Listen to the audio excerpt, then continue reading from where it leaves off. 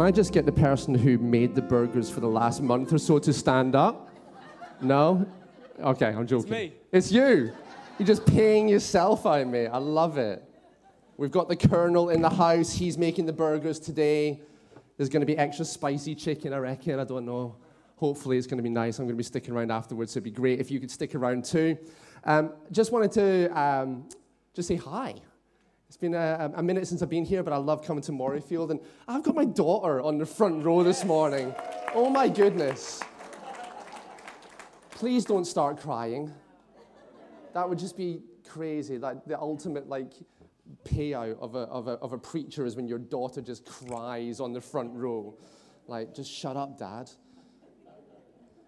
But this morning, I'm going to want to speak about something that we pretty much all would have a handle on. We all would kind of know what we're doing with. We're all pretty much experts in this, and that's in prayer. Hands up if you're an expert in prayer. Absolutely, that's the right response. Because every single one of us, just like we bagged out on the burgers, every single one of us just pays out on ourselves when it comes to prayer.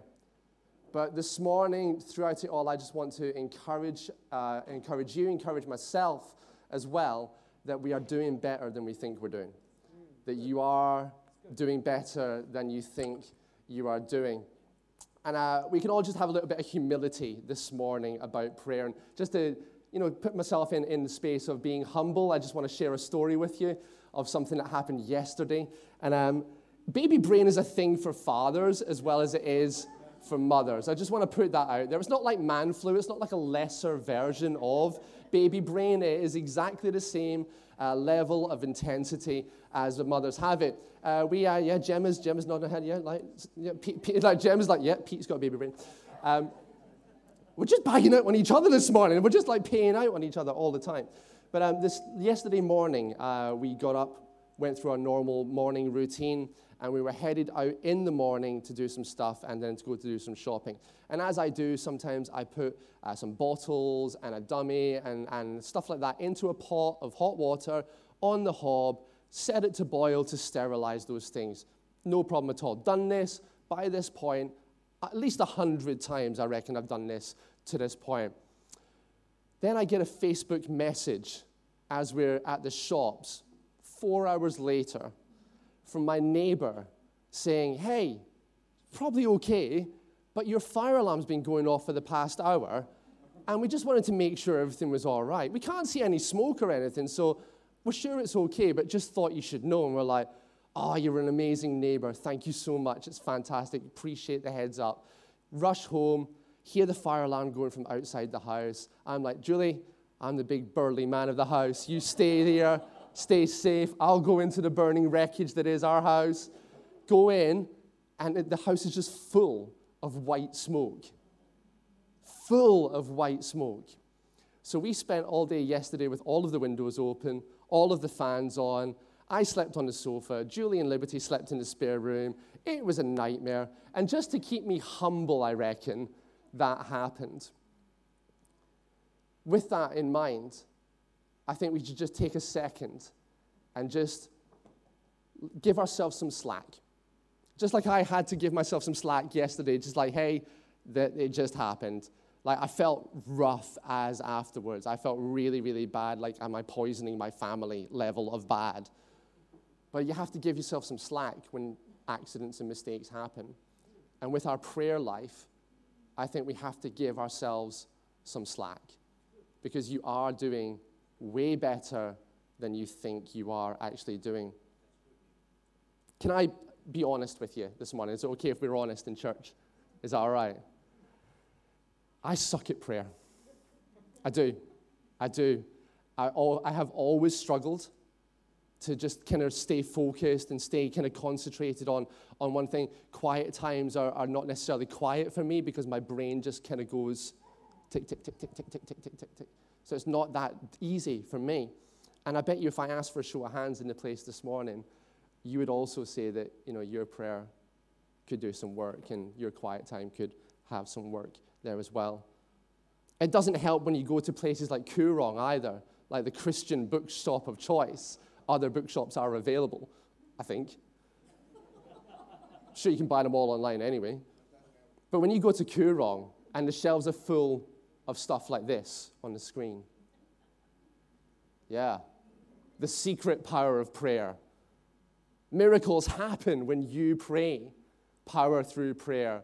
Prayer in the Spirit. And you're too busy not to pray. The shelves literally scream at us that we need to be doing better in our prayer life.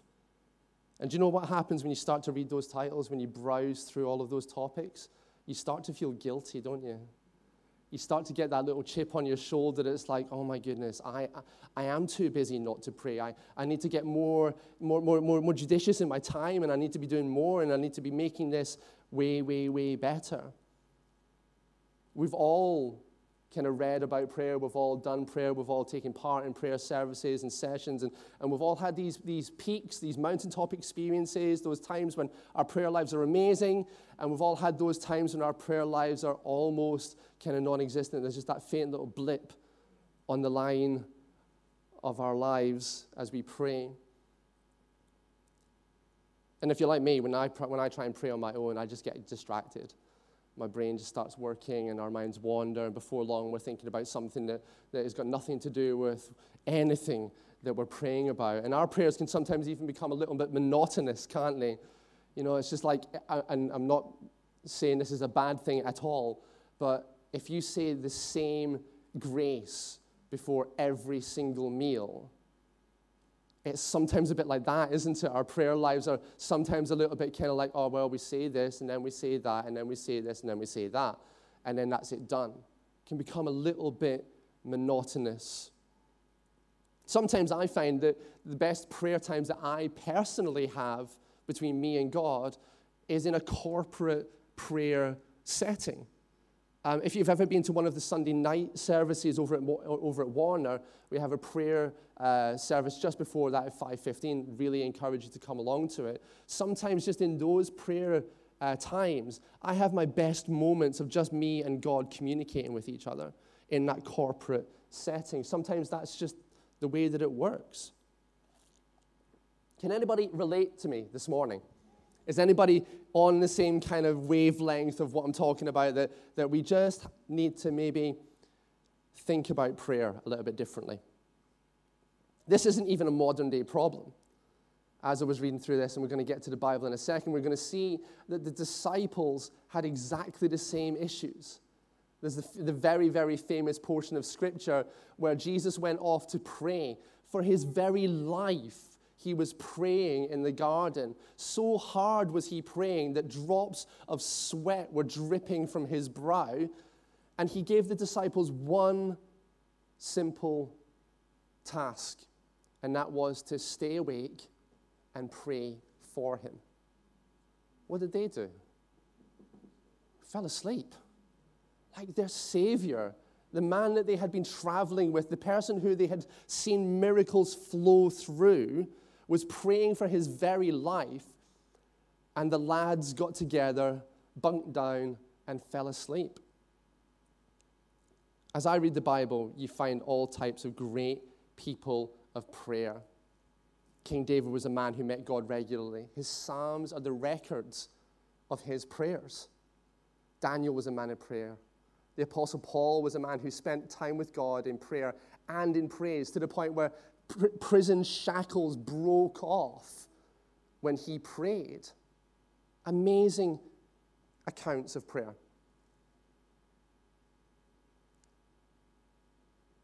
At the end of their 3-year apprenticeship with Jesus, when Jesus asked them to pray, even the disciples couldn't get it right.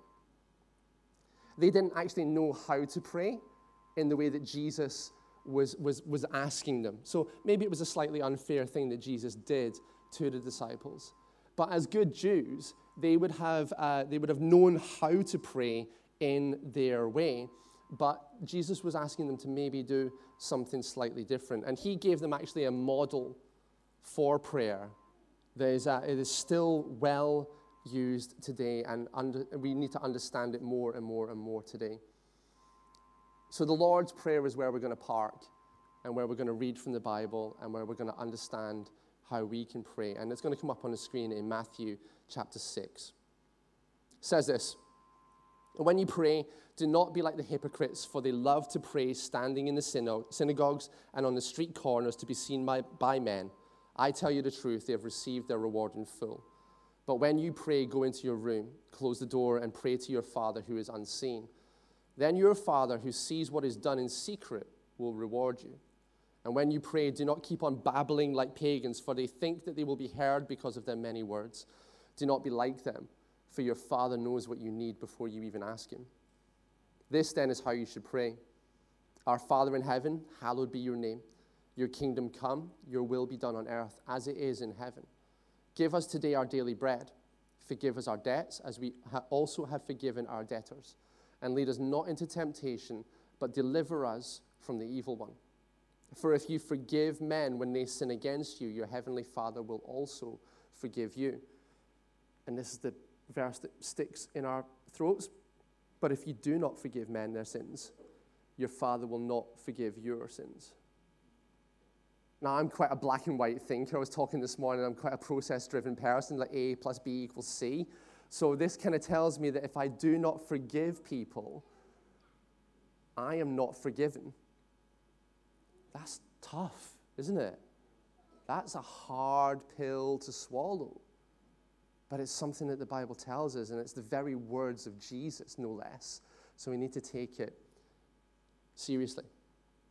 Let's take a closer look at this, shall we? Just line by line, let's just go through this. Now, I'm not Shane Willard, all right? I know I've got a bald head like him. I certainly don't have the physique of him, and I definitely do not have the mind of him. So please cut me some slack. I'm not a Bible scholar like him, but what I do understand is that God can speak to us through a donkey, so I reckon I'm on good ground this morning. It says this: "Our Father in heaven, hallowed be your name."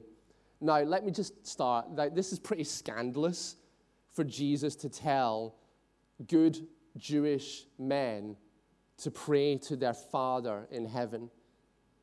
Because Jews couldn't even utter the name of God, let alone call him Father. Such an intimate, friend-based acknowledgement of who God is. It's just completely mind-blowing to the disciples. Romans 8:15, 17 says this: that we did not receive a spirit that makes you a slave again to fear, but you received the spirit of sonship. When we became Christians, we became sons, adopted into his family. And by him we cry, Abba, Father. The Spirit himself testifies with our spirit that we are God's children. Now, if we are children, then we are heirs, heirs of God and co-heirs with Christ, if indeed we share in his sufferings, in order that we may also share in his glory. God's our Father. That's the intimacy that we have with the one that we pray to. He's so close. But sadly, in today's society, father figures, good ones at the very least, seem to be very few and far between. And it's not even our fault. Abuse, marriage breakdowns, they've all done a lot to harm this image of fatherhood. And we need to be careful not to ascribe the world's attributes of fatherhood to our Father in heaven. My dad by no means was a great dad, but he did his best according to what he knew and how he understood to do things. And he learned lessons from his father and his father before him. But I need to be careful not to ascribe my picture and my mentality of who our Father in heaven is according to how my dad treated me here on earth. And we need to cut our Father in heaven some slack because of that. Because even though God is our Father, he's also God. He's all-powerful. He's all-present. He is transcendent above everything that's in this world. He's so pure that sin can't even be in his presence. There is no darkness or shadow where he is. And it's because of our Father in heaven that Jesus sacrificed himself to give us that relationship with our Father in heaven. More than that, though, he's not just our Father. He is to be hallowed. He is to be made holy. Holy or hallowed be your name, Jesus prayed. It's calling our Father in heaven to that place of honor that's actually due to his name. It's a reverence and a respect of who he is. In our world today, God's name, character, and reputation isn't honored, isn't respected, and certainly isn't revered. There was this story just recently about the Manly Seven. You see that on the news? Where they kind of stood up for an understanding of what they believed, and certain areas of society just called them out. You know, there was protests, there was people at the games and all that sort of stuff. It's for standing up for what they understand God would call them to be, something that's important to him, and they got called out for it.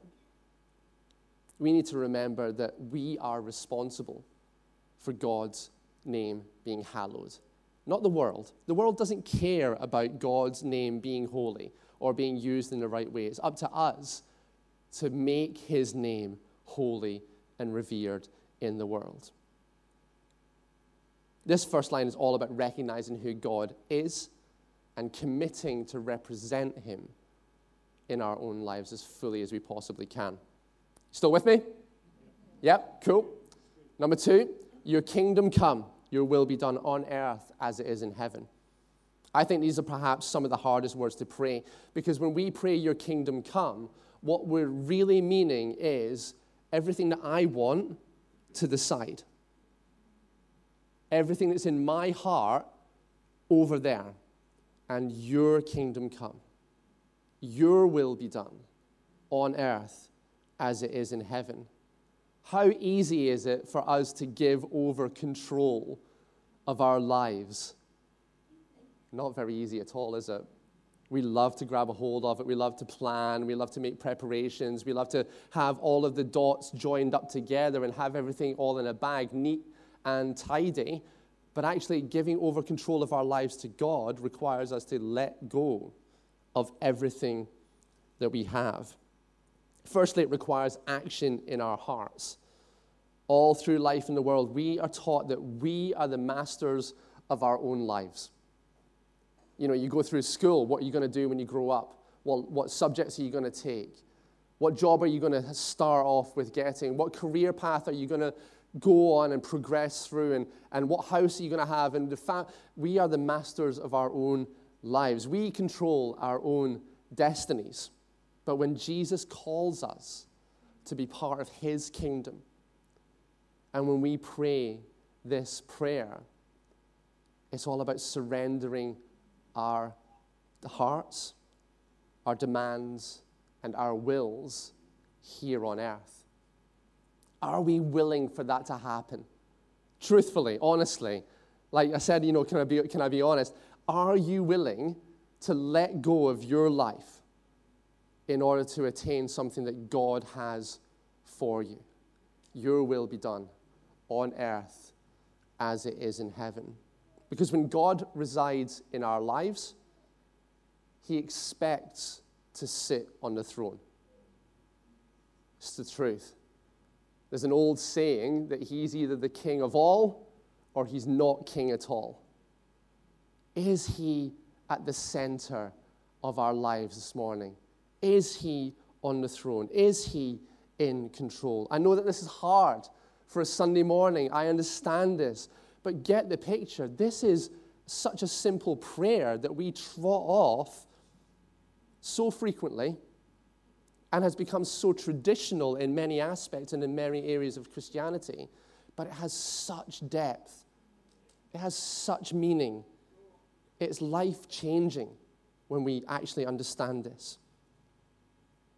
Our role in this life is as a doorman. We hold the door open for God, and we let him do what he wants to do. We get to play a part in it, which is amazing. Secondly, praying that his reign and rule is extended into every part of the earth. God's will is described in John 6, 4:40 as this: "For my Father's will is that everyone who looks to the Son and believes in him shall have eternal life." God's will is that everyone would be saved. That's his will. That's his plan. That's his purpose. That's what we're a part of. That's what this church here in Morayfield is all about, that people would be saved. The God who made heaven and earth isn't recognized in Morayfield. He's not. There are churches around, obviously, who do recognize Jesus, but in respect of the population, we have a job to do. We've got a task ahead of us. His will be done on earth as it is in heaven. When we pray, your kingdom come and your will be done, the question is on us, not on God. Because God's will and purpose and plan and destiny is already that people would be saved. It's all about us coming into line with that plan and that purpose and that destiny and helping to usher in his kingdom. Are we up for the task? Are we up for it? Are we on God's mission this morning? I think we are. I think you are. And like I said right at the start, give yourself a bit more credit than maybe what you feel. Don't be downcast because of this. You are on God's mission. You are about the Father's business. There's been so many people throughout history who've only made themselves available to God if it didn't actually cause too much of an imposition. It's like, oh God, yes, I will serve you wherever you go. I said this actually. When I left Bible college, I went and interned for a month on the south coast of England because I thought I was going to be a surfer. Yeah. I even grew my hair. I had long hair. I was a surf dude. I wasn't really at all. But I went to this church and I was like, God, I would love to be here because it's like, it fits what I want to do. I want to be a surfer. It's such a cool atmosphere. Everybody's just like, hey, man, just chill out. It's awesome. But God had another plan. He had another purpose. I came to Australia as a non-Christian in 2000. I followed a girl. It was the worst thing that I ever did. I came to Australia for a month and I hated it. Couldn't stand the place. Why would I come to the other side of the planet and the weather's worse than it was back home? Why? I said to God, God, I will go anywhere.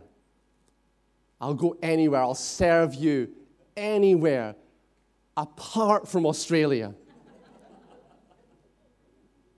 Last time I checked, I'm here. God's plan, God's purpose, God's will. Allowing him to have control and allowing him to move us where he would want us to move is what it's about. What if God called us to give up a well-paying job for him, for something that he wanted? Or what if God called us to give more than 10% as a tithe or as an offering? What if he wanted us to dedicate more of our time to him that would maybe mean giving something up that we love doing?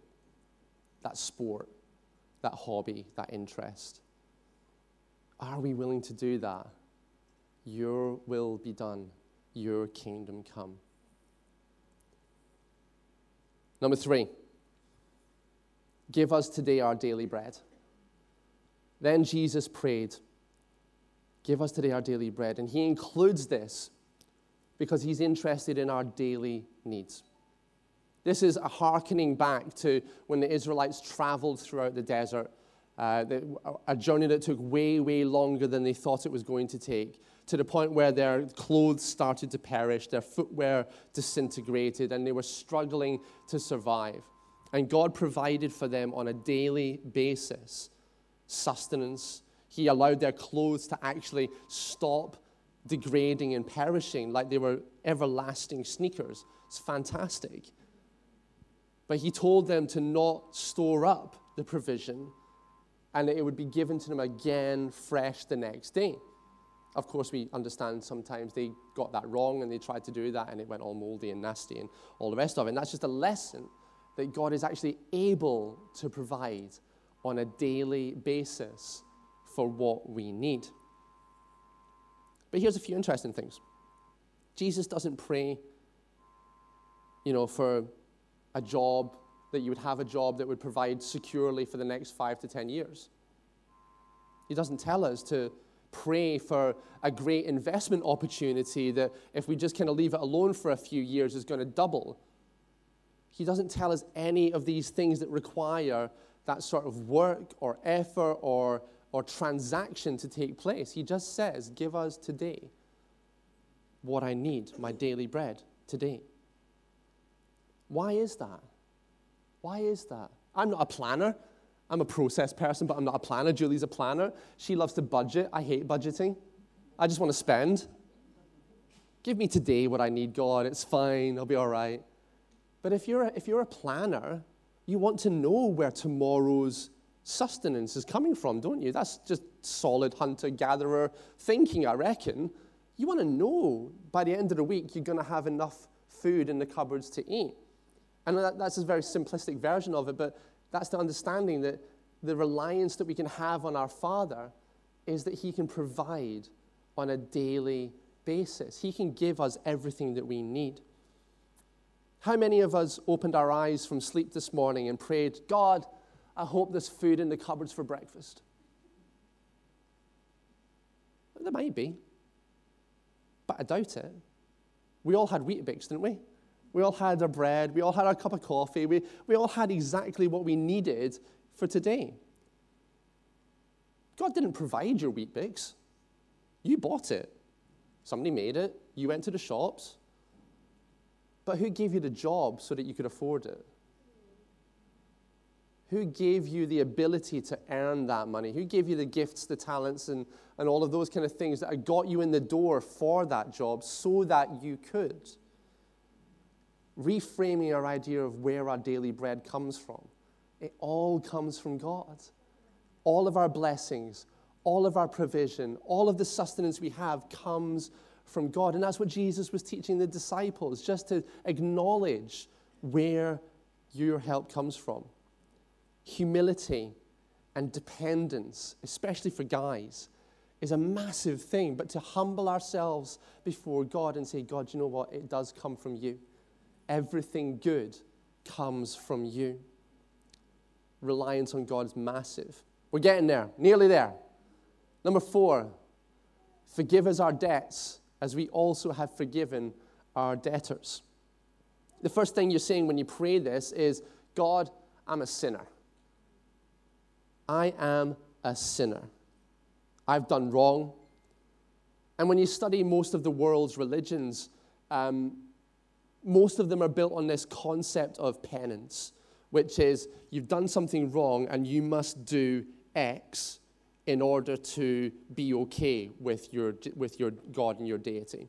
You've done something wrong, so you must sacrifice Y in order to be okay with your God. Even some aspects of Christianity, the Catholic Church, historically and even today, still has this idea of penance. If you've done something wrong, you go to the priest and he'll tell you to say 3 Hail Marys and 4 Our Fathers, and then you're okay with God. Jesus says that you are forgiven if you simply admit that you've done wrong and ask God for forgiveness. For the disciples, amazing freedom just came into their lives because they were under a concept and under a tradition that said once a year, the high priest would go into the temple and make a sacrifice for their sins. That they had to work hard throughout life, that they had to do everything, that they had to bring their offering in order for God to be appeased. And Jesus is just saying, just ask, and forgiveness will be given to you. Second thing that you're committing to when you pray this is that you recognize that you have a responsibility to forgive others who have wronged you. Ooh, it can be really hard to do, can't it? That can be really difficult to do, to forgive other people, especially when they don't ask you for forgiveness. Those people who have done something, they've slighted you, they've looked at you the wrong way, they've cut you up in traffic, and they don't give you the hand in their mirror to say thank you. Oh, Jesus. It's our responsibility to forgive those who have done ill against us, even when they don't ask for it. That's our gig. That's our job. That's our responsibility. Got a story from one of the pillars of the Christian faith, really. A lady named Corrie ten Boom. She was a prisoner of war. She was a POW in a German concentration camp during the Second World War. And when the war was over, she traveled and she spoke about the kingdom of God and Jesus and forgiveness and all of these things that were just so drastically you would not expect somebody who was a prisoner of war in a German concentration camp to be thinking or preaching about. Then one day something happened that tested her, something that shook her to the very center of her being. And these are her words. It was at a church service in Munich when I saw him. The former SS officer who had stood guard at the shower room door in the processing center at Ravensbrück. Context. When prisoners were taken to a concentration camp, they were herded onto trains, vehicles, taken to the place. They were dehumanized in such a base way. Man, woman, doesn't matter, stripped naked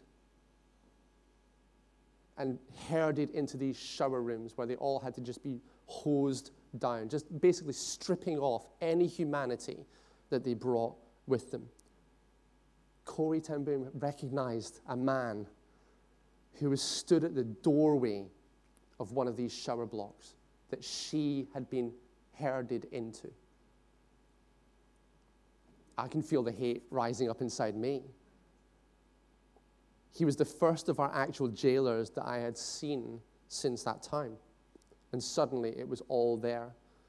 The room full of mocking men, the heaps of clothing, Betsy, my best friend's pain-blanched face. He came up to me as the church was emptying, beaming and bowing. How grateful I am for your message, Fräulein. He said, to think, as you say, he has washed my sins away. His hand thrust out to shake mine. And I, who had preached so often to the people the need to forgive, kept my hand by my side. Even as the angry, vengeful thoughts boiled through me, I saw the sin of them. Jesus Christ had died for this man. Was I going to ask for more? Lord Jesus, I prayed, forgive me and help me to forgive him. I tried to smile. I struggled to raise my hand, but I could not. I felt nothing, not the slightest spark of warmth or charity. And so again, I breathed a silent prayer. Jesus, I cannot forgive him. Give me your forgiveness. As I took his hand, the most incredible thing happened. From my shoulder, along my arm, and through my hand, a current seemed to pass from me to him, while into my heart sprang a love for this stranger that almost overwhelmed me.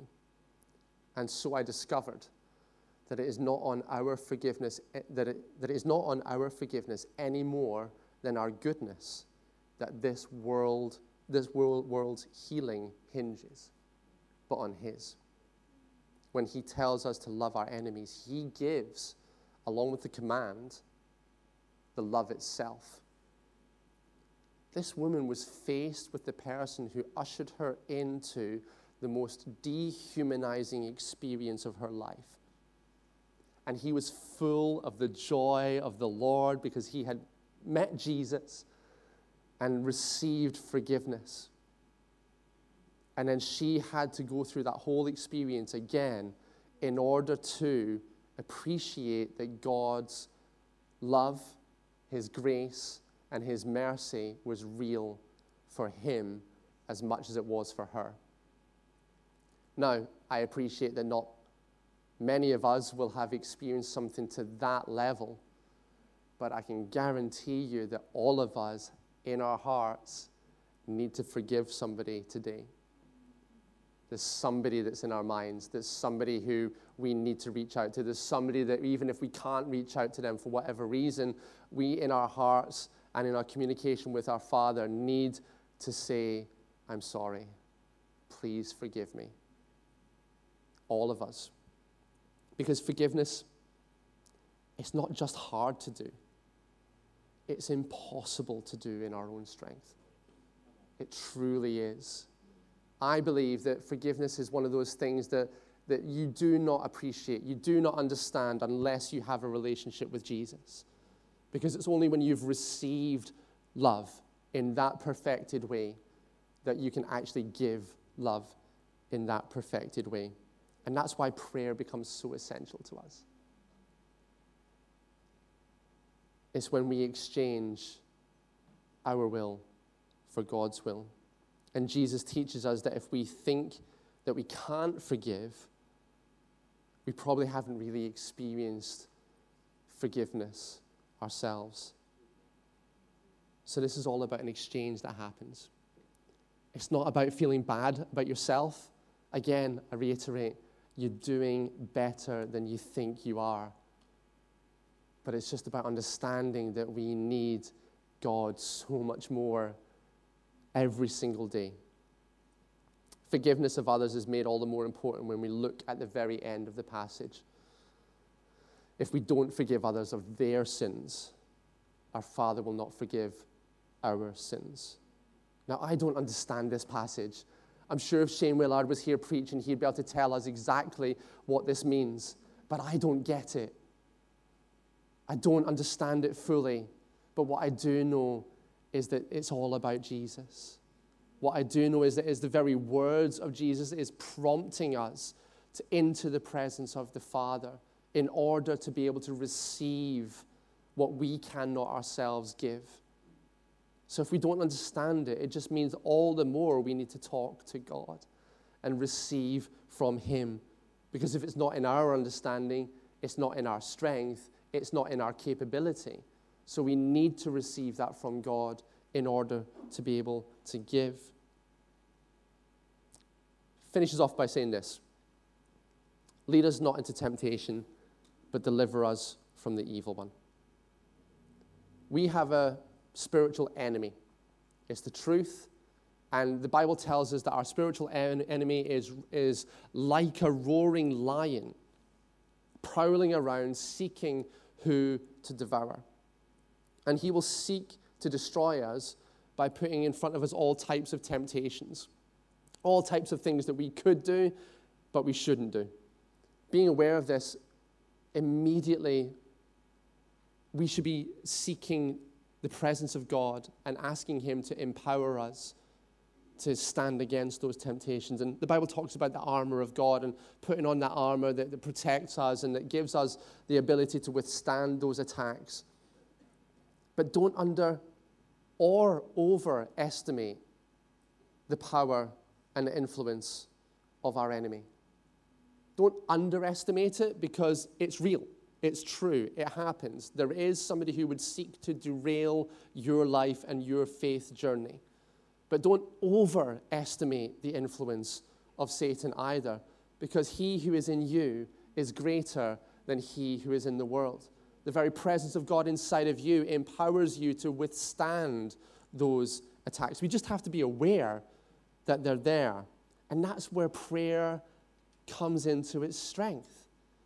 When we know that we're being attacked, when we know that there's temptation, we can have a conversation with God that allows us to put on that armor. Can I have the band back, please? The Lord's Prayer was never meant to become some kind of magic formula that we recite and it fixes everything. It's a model of prayer that Jesus taught his disciples, and for us today, we pray how to pray, the reason why we pray, the importance of prayer, and it should be used in that way. Taking all that into mind, let's all stand together right now. And together we're going to pray this prayer.